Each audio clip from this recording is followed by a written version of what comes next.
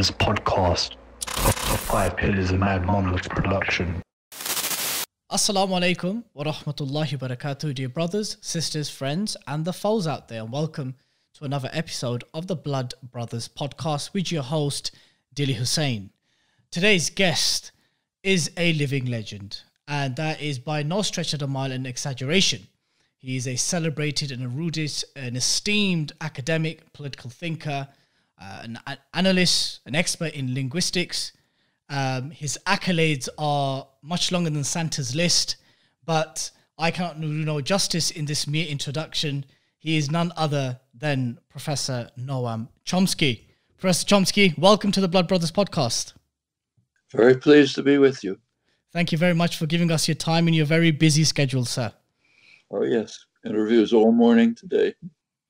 Now, just before I proceed with today's podcast, it is a norm within the Islamic tradition that when we address those who are our seniors, whether it be by age or by knowledge, we don't call them by their first name.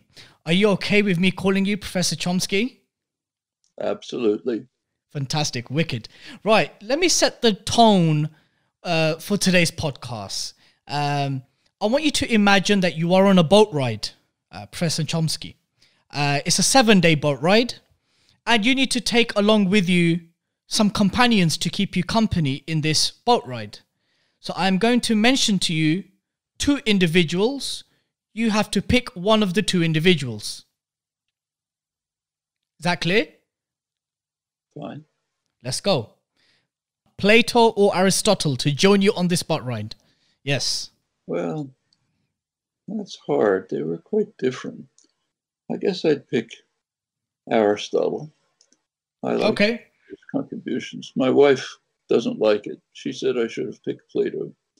Bless her. That's so wicked. Tie between the 2 of us. Okay. Prophet Jesus or Prophet Muhammad? Jesus or Muhammad. I can't make that choice. Once you get to that level, there's no choices. Immanuel Kant or Friedrich Nietzsche? Kant for me. John Stuart Mill or John Locke? John Locke. Karl Marx or Adam Smith?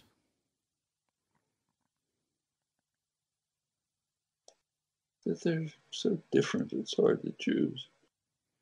I would probably say Marx. Lenin or Trotsky? No, not particularly enthusiastic about either of them, but Trotsky.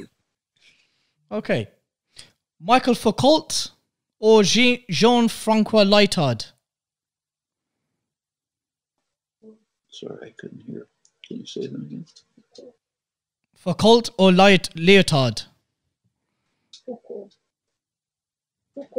Foucault or Jean-Francois Lyotard. Lyotard? Yes. I suppose Foucault, but not with great enthusiasm.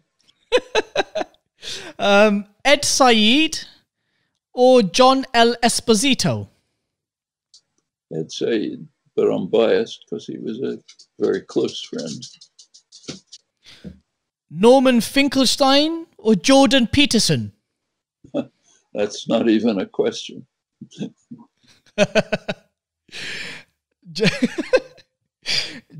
Julian Assange or Edward Snowden? Well, they both are. I can't really choose. They're both very important in different ways. And Julian Assange, as you know, they're both punished. Snowden's punished by what's probably permanent exile. Assange is being brutally tortured right now, as he has been for 7 years, and is facing probable life in prison.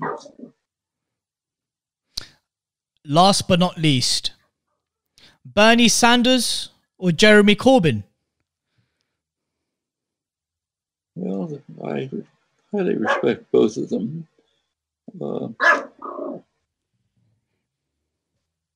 Sanders, I suspect, but not so much because of his policies but because of his ability to weather harsh condemnation and efforts at repression directed at both of them. Corbyn is too nice a person, not a fighter. He didn't fight back. Sanders did. Okay. Well, it's interesting to know how that 7-day boat journey would have been with all these individuals. Thank you for your responses. There are so many topics, Professor Chomsky, which our viewership and our listeners would have wanted for me to discuss with you today. There's so many things. The Arab-Israel conflict, the Palestinian resistance in light of ongoing Israeli aggression, American imperialism, so many things our viewers and listeners would have liked for me to discuss with you. But today I have chosen the topic of the nation state.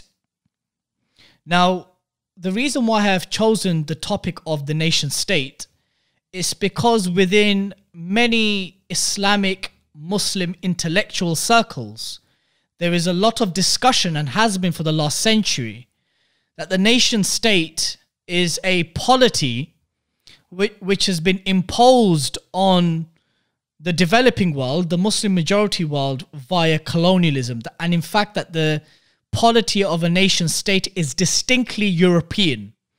How true is this, Professor Chomsky? Well, the nation state is a fairly recent development. It's not purely European. Japan is a nation state. But for most of the world, it's been imposed by European imperialism. You take a look at the borders of what are called countries in Africa.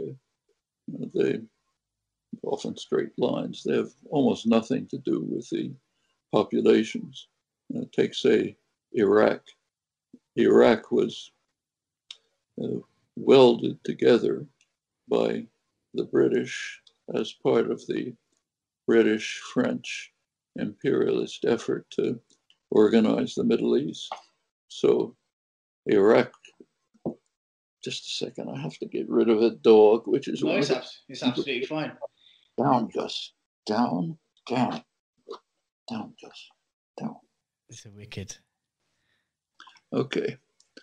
So there are all kind of problems, nation states and dogs.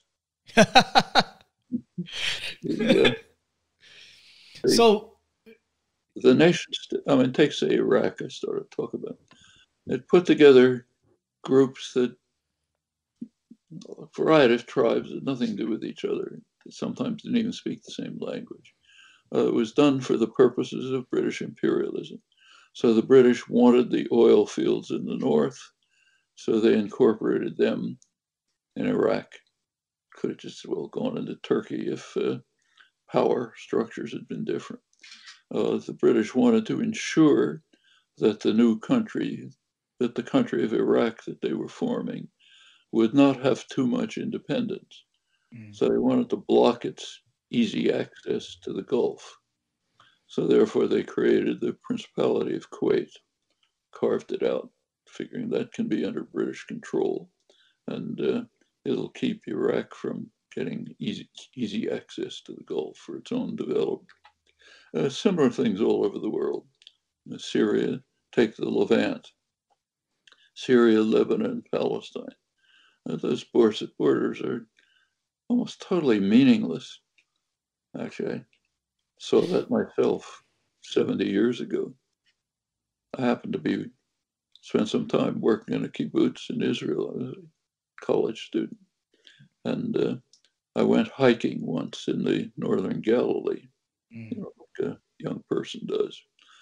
And as I was hiking along one evening, a Jeep pulled up behind me, and the guy got out of the Jeep and started yelling to me. He said, "Come back," in Hebrew.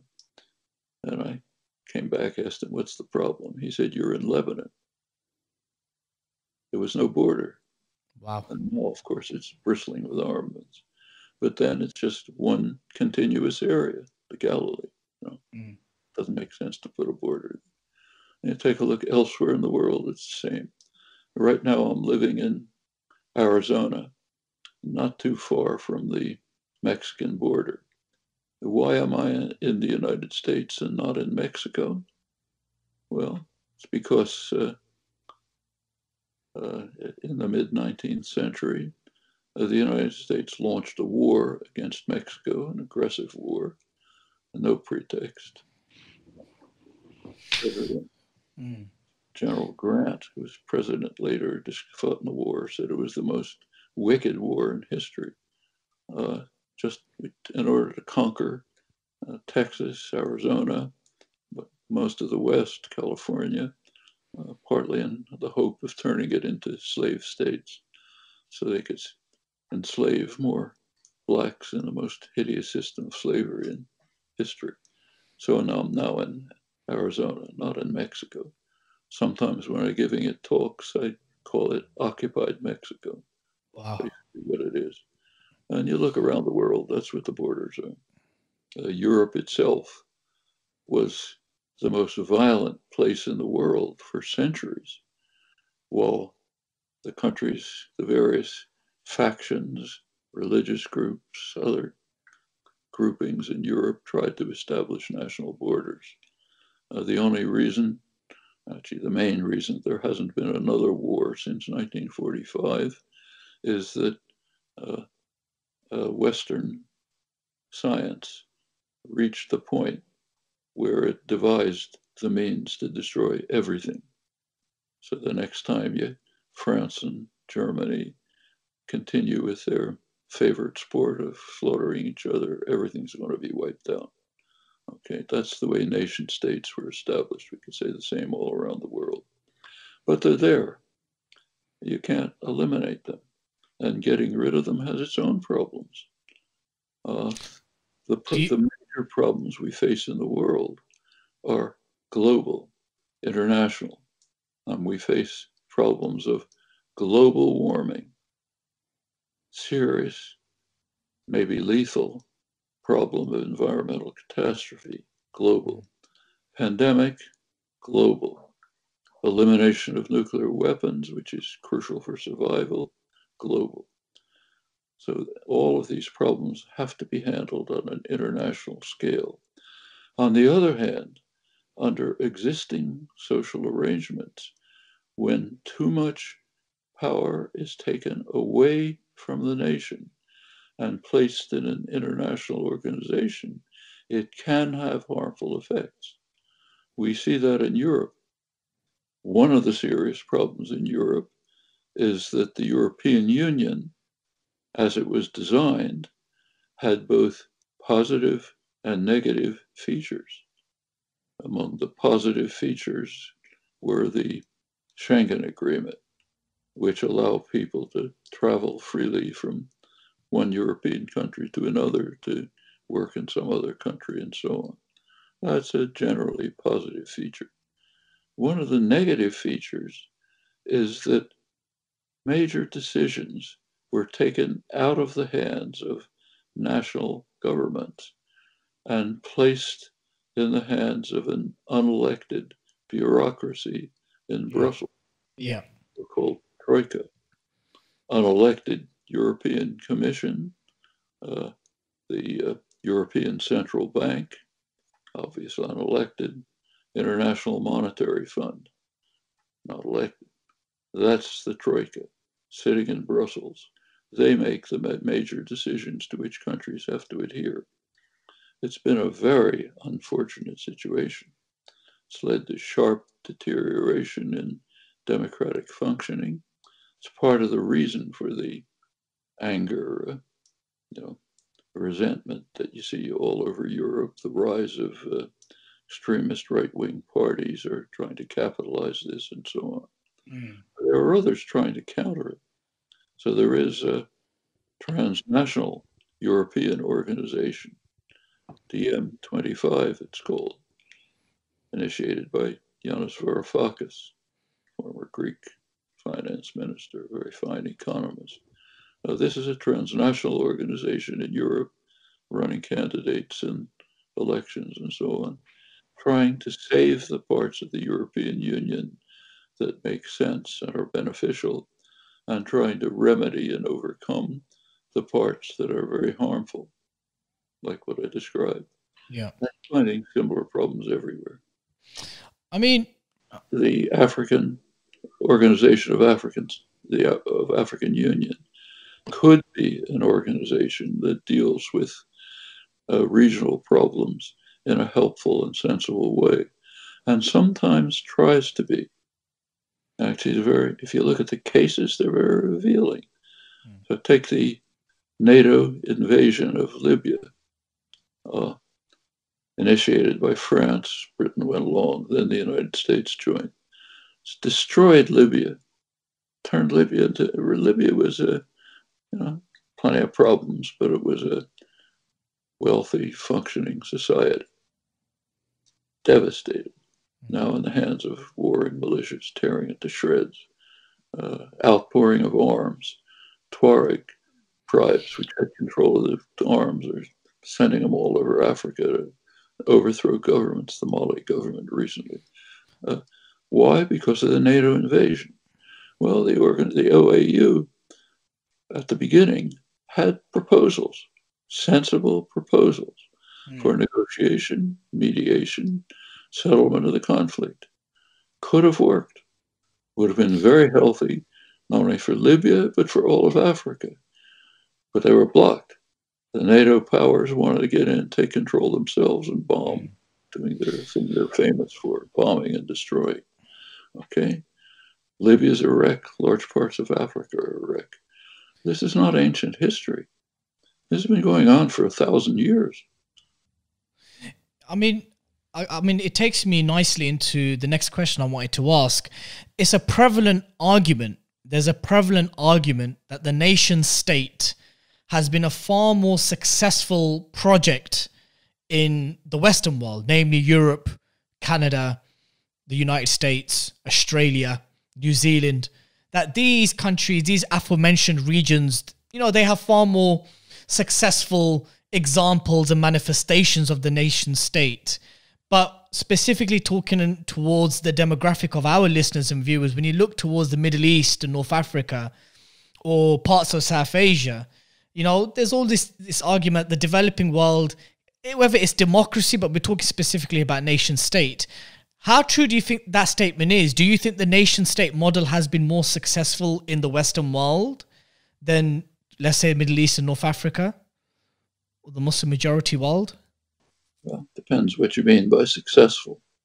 How would we measure success? How do we measure a success of a nation state? Well, let's take the success of the nation states, okay? The most powerful nation state is the United States, by far. Yep. How did the United States become a powerful state? By violent aggression from its first moment. There's a lot of talk about in the United States today about how we're involved in endless wars. We have to get out of the endless wars. They're referring to Afghanistan, Somalia. Those aren't the endless wars. The endless war started in 1783 when the United States was founded. One of the main reasons for the American Revolution was that the British put a bound on expansion of the colonies, wouldn't let them expand beyond the Appalachian Mountains, the eastern range of mountains.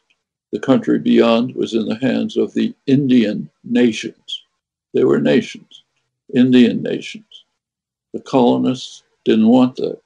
They wanted to conquer, destroy, and exterminate them and steal their lands. Okay? The United States has been at war virtually every year since its founding.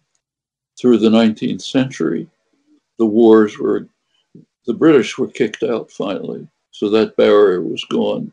They immediately started invading the nations, the Indian nations. Wars of extermination, literally. In fact, the term extermination was used, destroyed them almost entirely. Now the remnants are confined to reservations. Near me, for example, was an Indian reservation, very poor, backward. That included the invasion of Mexico, which conquered half of Mexico. That's the Southwest and the West. Okay. For whom is that a success? Well, a success for the conquerors. It's not a success for the vanquished. Okay. Absolutely. That's true almost everywhere you look. Let's go to the most powerful, probably the most efficient Western capitalist state, Germany. And Germany was put together pretty recently. And Germany became a nation in the 19th century. Yep. Conquest, as the Prussians managed to extend their power. Has Germany been a success since? No.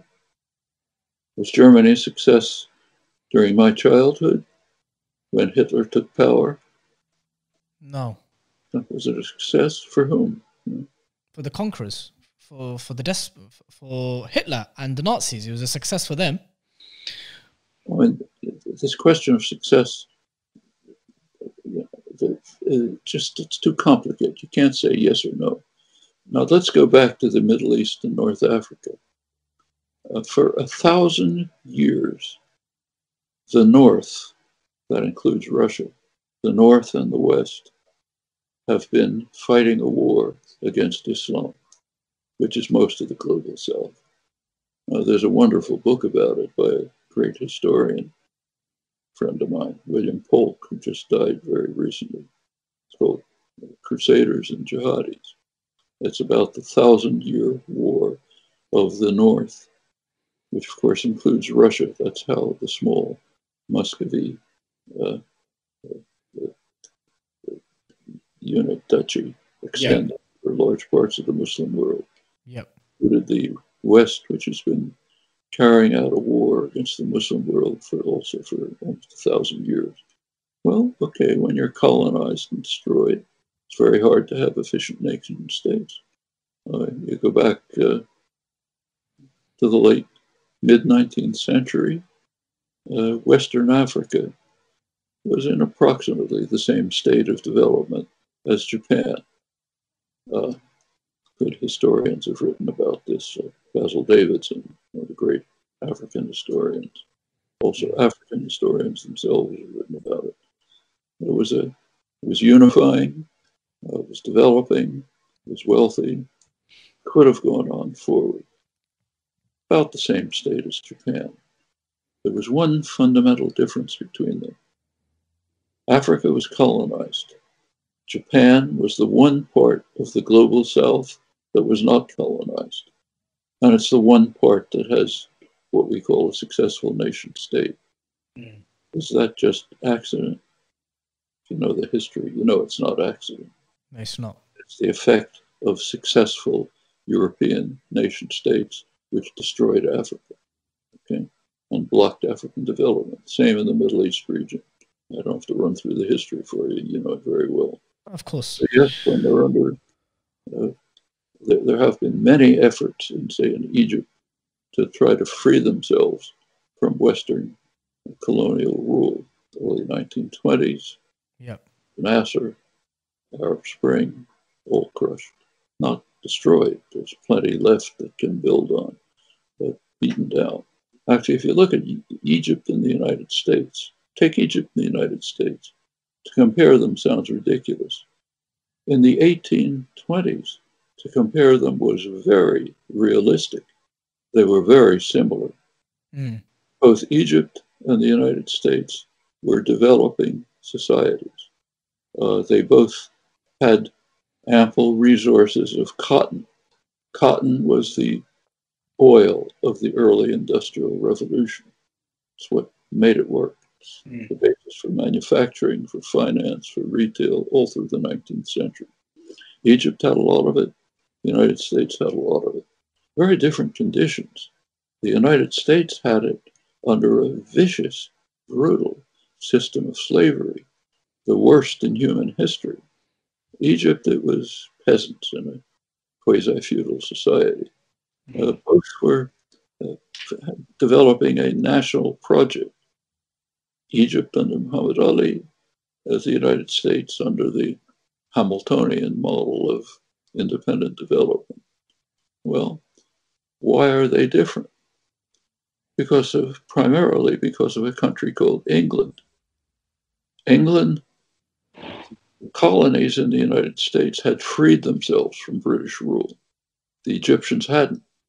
Britain still controlled the Eastern Mediterranean, had extensive control over Egypt. Palmerston, leading British statesman, made it very clear and said so that they would never allow an independent Egypt. France joined in as well. Egypt was a rich agricultural country. That's why Napoleon conquered it, because of its rich agricultural resources that could have developed. The difference was the same as between West Africa and Japan. So the development of some meant the crushing of others. Okay, and that's continued. As I said, in the early 20s, there was an Egyptian attempt to free themselves from British domination. It was beaten down. Case of Nasser, it was a war, 1967 war, which essentially crushed. There was a war between radical Islam, centered in Saudi Arabia, secular nationalism, centered in Egypt. In fact, they were literally at war. Recall there was a war in the Yemen with mostly proxy forces, but a lot of the Egyptian army was there. 67 came along, a Western settler colonial society, Israel, had the technological military resources to tilt the balance in favor of radical Islam against secular nationalism. The United States, like Britain before it, has tended pretty consistently to support radical Islam as opposed to secular nationalism. It continues right at this moment. It's part of the reason why you may have seen a comical report this morning saying that some right-wing Norwegian parliamentarian nominated Donald Trump for the Nobel Prize. Yeah, I did. That was quite comical. Okay, that's supporting radical Islam against secular nationalism. Wouldn't it, Professor Chomsky, wouldn't it be fair to say, if we look at the likes of Hosni Mubarak, if we look at some of the most despotic Arab regimes, they never claimed to be of the radical Islam spectrum. They were ardent secularists. If we look at the likes of Hosni Mubarak, or if we look at Ben Ali of Tunisia, if we looked at of other dictators which the West, namely America, have favored, they have tended to have been secularists. Well, it's a mixture. And sometimes the secular forces turned into harsh dictatorships, which the United States supported. Other times they've been taken over by radical Islam. Saudi Arabia, Gulf family dictatorships, UAE. Those are the base for U.S. power. They're the ones the U.S. strongly supports against secular nationalists of the Nasser type. Okay. Are you suggesting then that America, namely America, as it is the leading superpower, one could still argue, that it's quite indifferent to who the proxy state is, that whether it's quote unquote radical Islam or conservative types of Saudi Arabia or the secular type of Hosni Mubarak and Ben Ali, that America, so long as its hegemony is in place and intact, it's quite indifferent as to who it favors. All they have to do is be subordinate to U.S. power. Okay. They can have any regime they want. But it's been the case, typically, Britain as well, that secular nationalism has often been more of an opposing force to imperial power than radical Islam has been. And radical Islam goes off in its own direction. When the term radical Islam is used, it's a spectrum, isn't it? On the one hand, you have Al-Qaeda and ISIS, and on the same spectrum, you'll have the Muslim Brotherhood, right?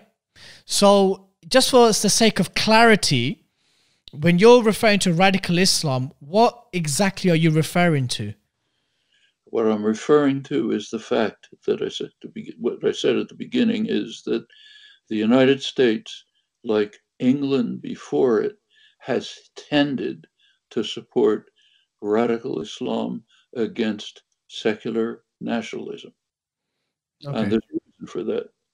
Secular nationalism, by and large, has been more independent and has attempted to move out of the control of Western power.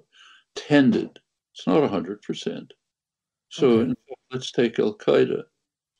The United States supported them, helped create them, in fact, in the 1980s, when it was overthrowing, when it was trying to defeat Russia. The goal of supporting Al Qaeda was not that the United States supported radical Islam, so they wanted, as they put it officially, to kill Russians. That was the official goal for the support for the US effort to bring together radical Islamic groups from all over the world, including what turned into Al Qaeda in Afghanistan, for the official purpose of killing Russian soldiers. That was the directive that came from the CIA headquarters in Islamabad, from the head of the guy who was running the operations. So yes, they supported radical Islam, but not because they liked radical Islam, because it was serving a global purpose. The same with supporting Saudi Arabia. Happens. That's where all the oil is. As long as they're a pillar of U.S. policy in the region, U.S. will support them. I just want to get your thoughts on the following examples. How would you then respond to the Taliban in Afghanistan, or the AKP in Turkey, or the Freedom and Justice Party under the Muslim Brotherhood in Egypt, where there has been various examples where conservative, quote-unquote, Islamist parties or governments have posed some concern to the US and the West? Sometimes. When they are subordinate to U.S. power, they're fine. When they oppose U.S. power, they're wrong. Same with the secular groups. But that's why I stress the word tendency. There is a long-term tendency for the secular nationalist groups to become more independent. That's been true throughout the whole period of British imperialism, which is why the British tended to support them. And it's been true mostly during the period when the U.S. took it over. And right now happens to be a very mixed, complex moment with all sorts of different forces. But that has been the tendency throughout the world, and it's set the basis for much of what is happening. Okay. 67 war was crucial in the development of Arab nationalism. Nasser was, not saying I'm in love with Nasser, but plenty of criticism, plenty of things to criticize. But he was the symbol and the center of rising Arab nationalism. Made an effort to get together with Syrian secular nationalism that broke down, could have picked up again. Egypt's an influential force in the Muslim world. It was stopped by the 67 war and a victory for Saudi Arabia with U.S. backing, of course, strong U.S. backing. In fact, that war changed lots of things, not just for Arab nationalism, which was a serious blow, but also for U.S.-Israeli relations. And before that, U.S.-Israeli relations had been reasonably close, but not unusual in international affairs. After 67, they become something totally different unknown in international affairs. U.S.-Israeli relationship is unique. Israel's. So you're saying this. So you're saying the 6-Day War of 1967 was a significant turning point for U.S.-Israel relations. Totally changed U.S. policy, and not only in policy, enormous support for Israel, but in fact, not only the 6-Day War, but also the next event, the crushing of Black September. In 1970, there was a struggle in Jordan, as you remember. The Jordanian regime was crushing the Palestinians. Syria made some moves to try to protect the Palestinians from destruction. But the United States could not intervene at the time. It was all tied up in Indochina, and the country was in flames over the Indochina War. The U.S. could not intervene. Israel intervened. It's performed a great service to the United States, mobilized troops, compelled Syria to back off. That was another great contribution to U.S. power, just as the '67 war was. U.S. aid to Israel quadrupled at that point in response to Israel's service to U.S. power. Then a system was established to control the region based on what are called three pillars: Saudi Arabia, Iran was, of course, under the Shah, and Israel. They were theoretically at war, but that was pure theory. In fact, they were very closely integrated. The relations between Israel and the Shah became completely public, shocking everyone with their intensity after the Shah was overthrown. Practically everybody in the top Israeli political echelon traveled up and back to Tehran under the Shah. They were technically at war. All kinds of close relations developed. The Israeli-Saudi relations were more subtle, just as they have been between Israel and the United Arab Emirates for many years. Yeah. They shared many goals. They had some interactions, but theoretically they were at war. Now, that was the basis for U.S. power in the region. And it relied primarily, notice that it was both a radical Islamic state, Saudi Arabia, and a secular state, Iran. But they were both subordinate to U.S. power. So it was okay. Interesting. Professor Chomsky, when you travel the breadth of the Muslim world, all the way from Morocco to Indonesia, as north as Chechnya to as south as Tanzania, millions of Muslims still positively talk about the notion of a caliphate. A caliphate which was part of Islamic history for nearly the best part of 1400 years. It was a polity which Muslims believe was left to them by the Prophet Muhammad. And of course, the word caliphate, let's put ISIS aside, let's put Al-Qaeda aside, let's put these kind of groups aside. It is not unheard of to go any part of the Muslim world today, and you will find many people fondly talking about a caliphate. Why cannot Arab states or Muslim states come together like the Europeans have, or like other countries have as regional powers? Why can't the Muslims have a caliphate if we wanted one? Via, if this was something which reflected our cultural, religious, values and morals and so forth. And obviously one of the biggest propaganda message of the war on terror was the emergence of a caliphate. So I want to ask you, how real of a threat was the notion of a caliphate to the US? The US, right now, there's actually one contender for that position, Erdogan. That's clearly what he's aiming at. He wants to restore something like the Ottoman Empire with the center in Istanbul, and him being the successor of the caliphate. But the obstacles to that are pretty obvious. Can we hear some of the, what are the obstacles? Can we hear it? So, what are some of the obstacles? Well, take a look at Libya, where Turkish and Gulf Arab forces are fighting each other with proxies. Saudi Arabia, Gulf dictatorships are obvious obstacles. It's not obviously not going to bring in Iran, Shiite world. It's The nationalist forces are opposed to it. The international forces are opposed to it. But let's think for a moment about the Ottoman Empire, the last time there was a caliphate. Yep. It was very brutal in many ways. There were plenty of things wrong with it, but there were also some positive aspects to it.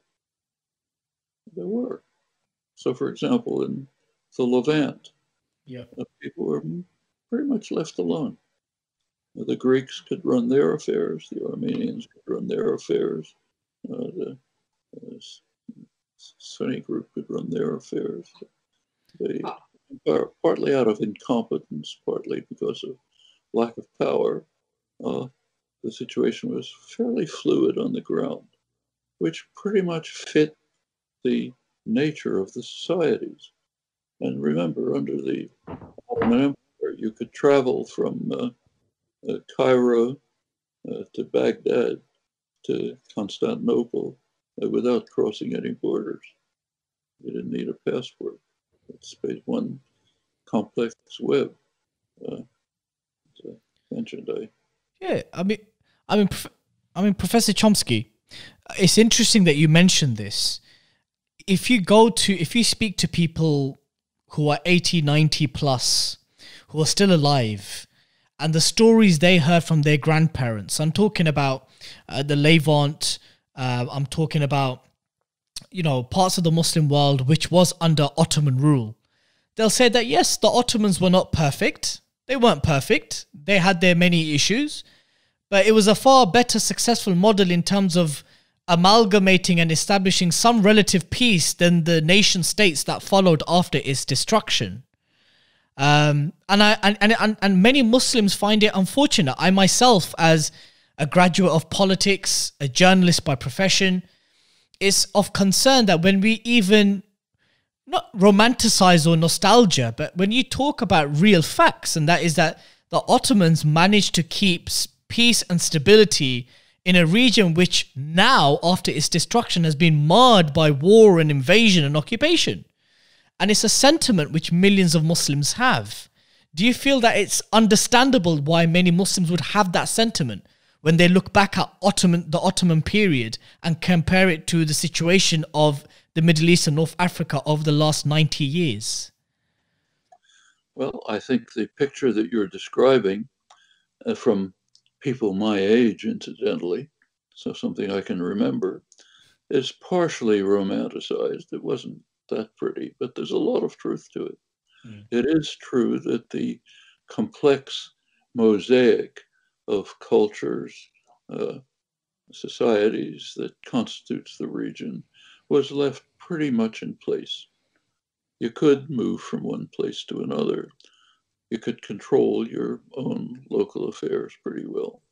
Now that, I think, makes sense. I've long believed that we should be moving, take the Israel-Palestine conflict.